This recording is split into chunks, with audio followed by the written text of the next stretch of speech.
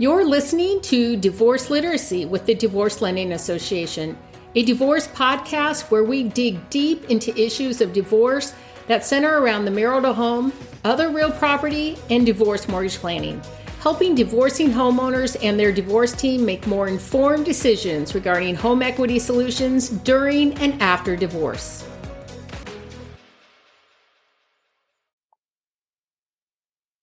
Hi, Brian. So great to see you. And thanks for making time to talk with me today.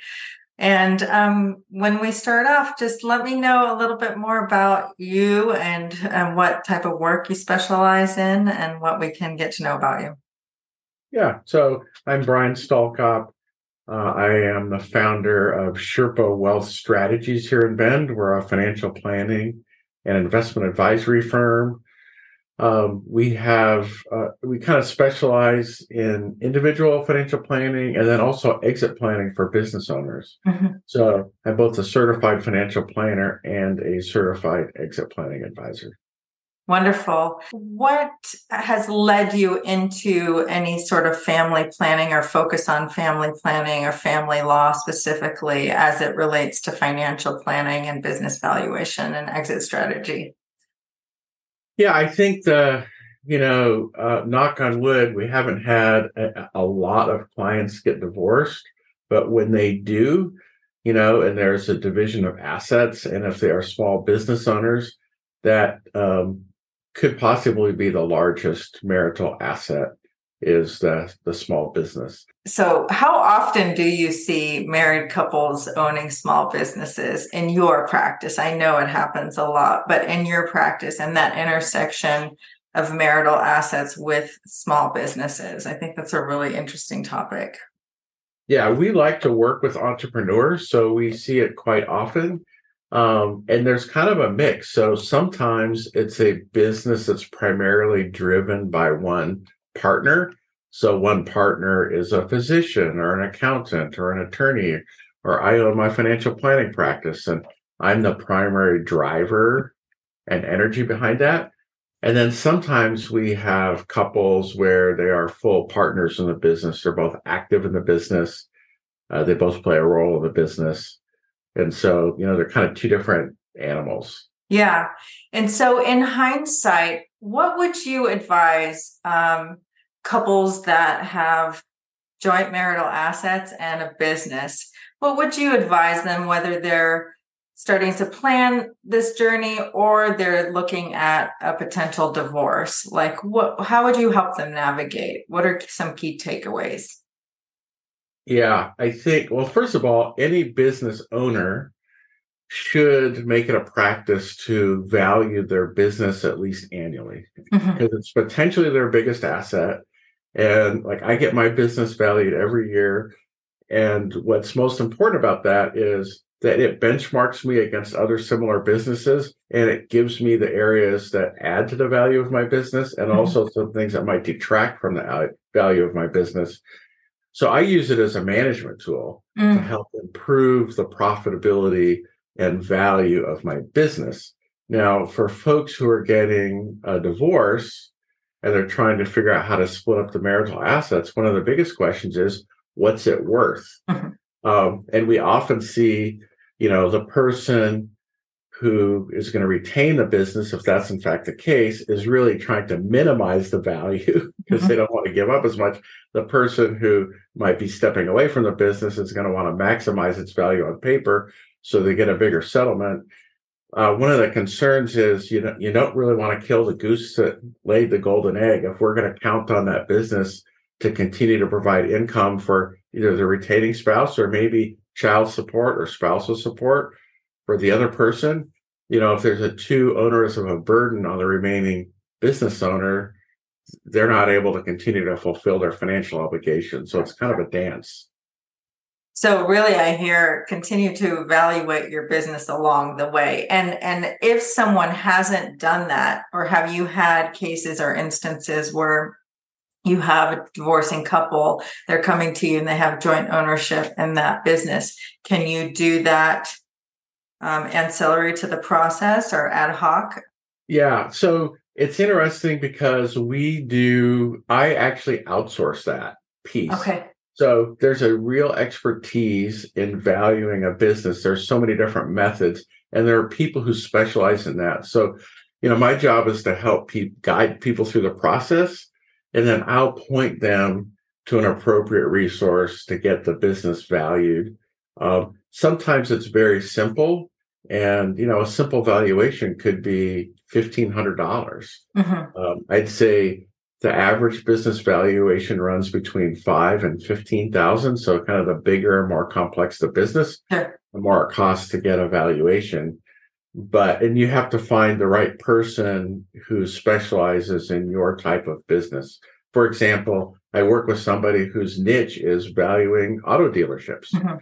So she is the go-to person in the country for that, but I might not ask her to value a dental practice.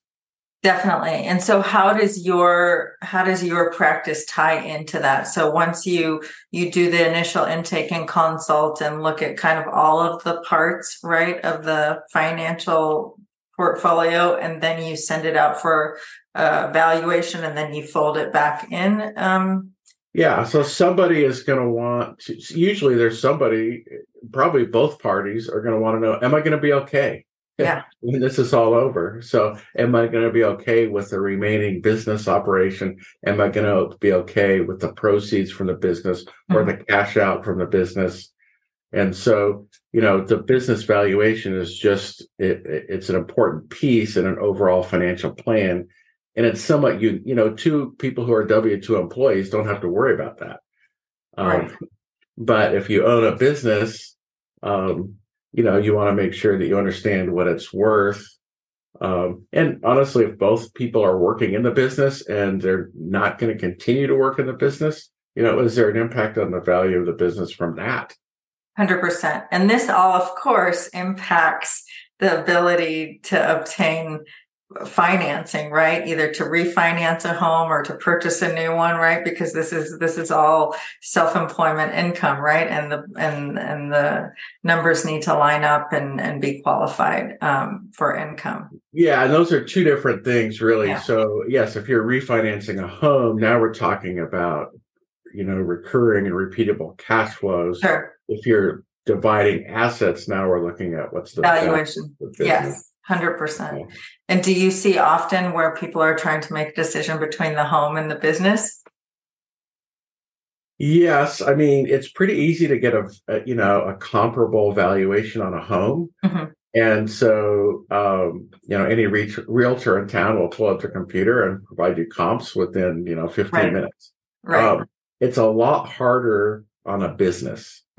And so because they're all so unique, there's really 3 different ways you can value a business. One is sort of an asset valuation. So if you have businesses that are asset heavy, like manufacturing or real estate, where the actual value of the asset is where the value is, that's an asset-based valuation. Not that hard to do.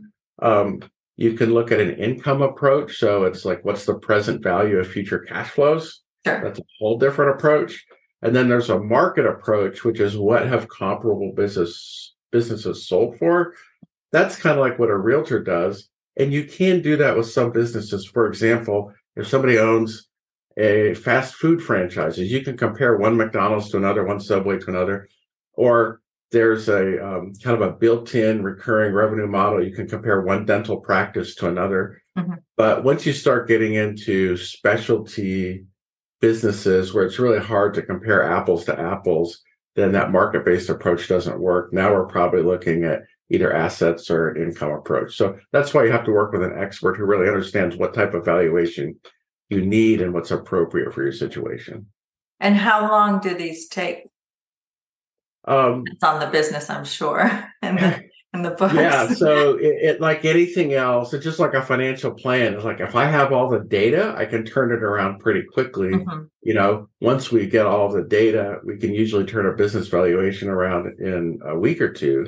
But it's really gathering all those financials, understanding the business, understanding the risks. That usually, when I work with business valuation experts, There's usually about a 2-hour interview with the client. So we're just trying to understand the business. And then we want to gather all the financials. And so some people are really great and have those right at hand and they can pull it right up.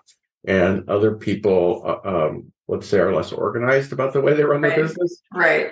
And so that's really hard. And frankly, those businesses are less valuable because it's just hard to document. We call those back of the napkin. Yeah. I mean, they have they're running out of a shoebox or their checkbook. Do you have any stories that come to mind where you've had divorcing spouses that have owned businesses, and any anecdotal stories that you may want to share that come to mind?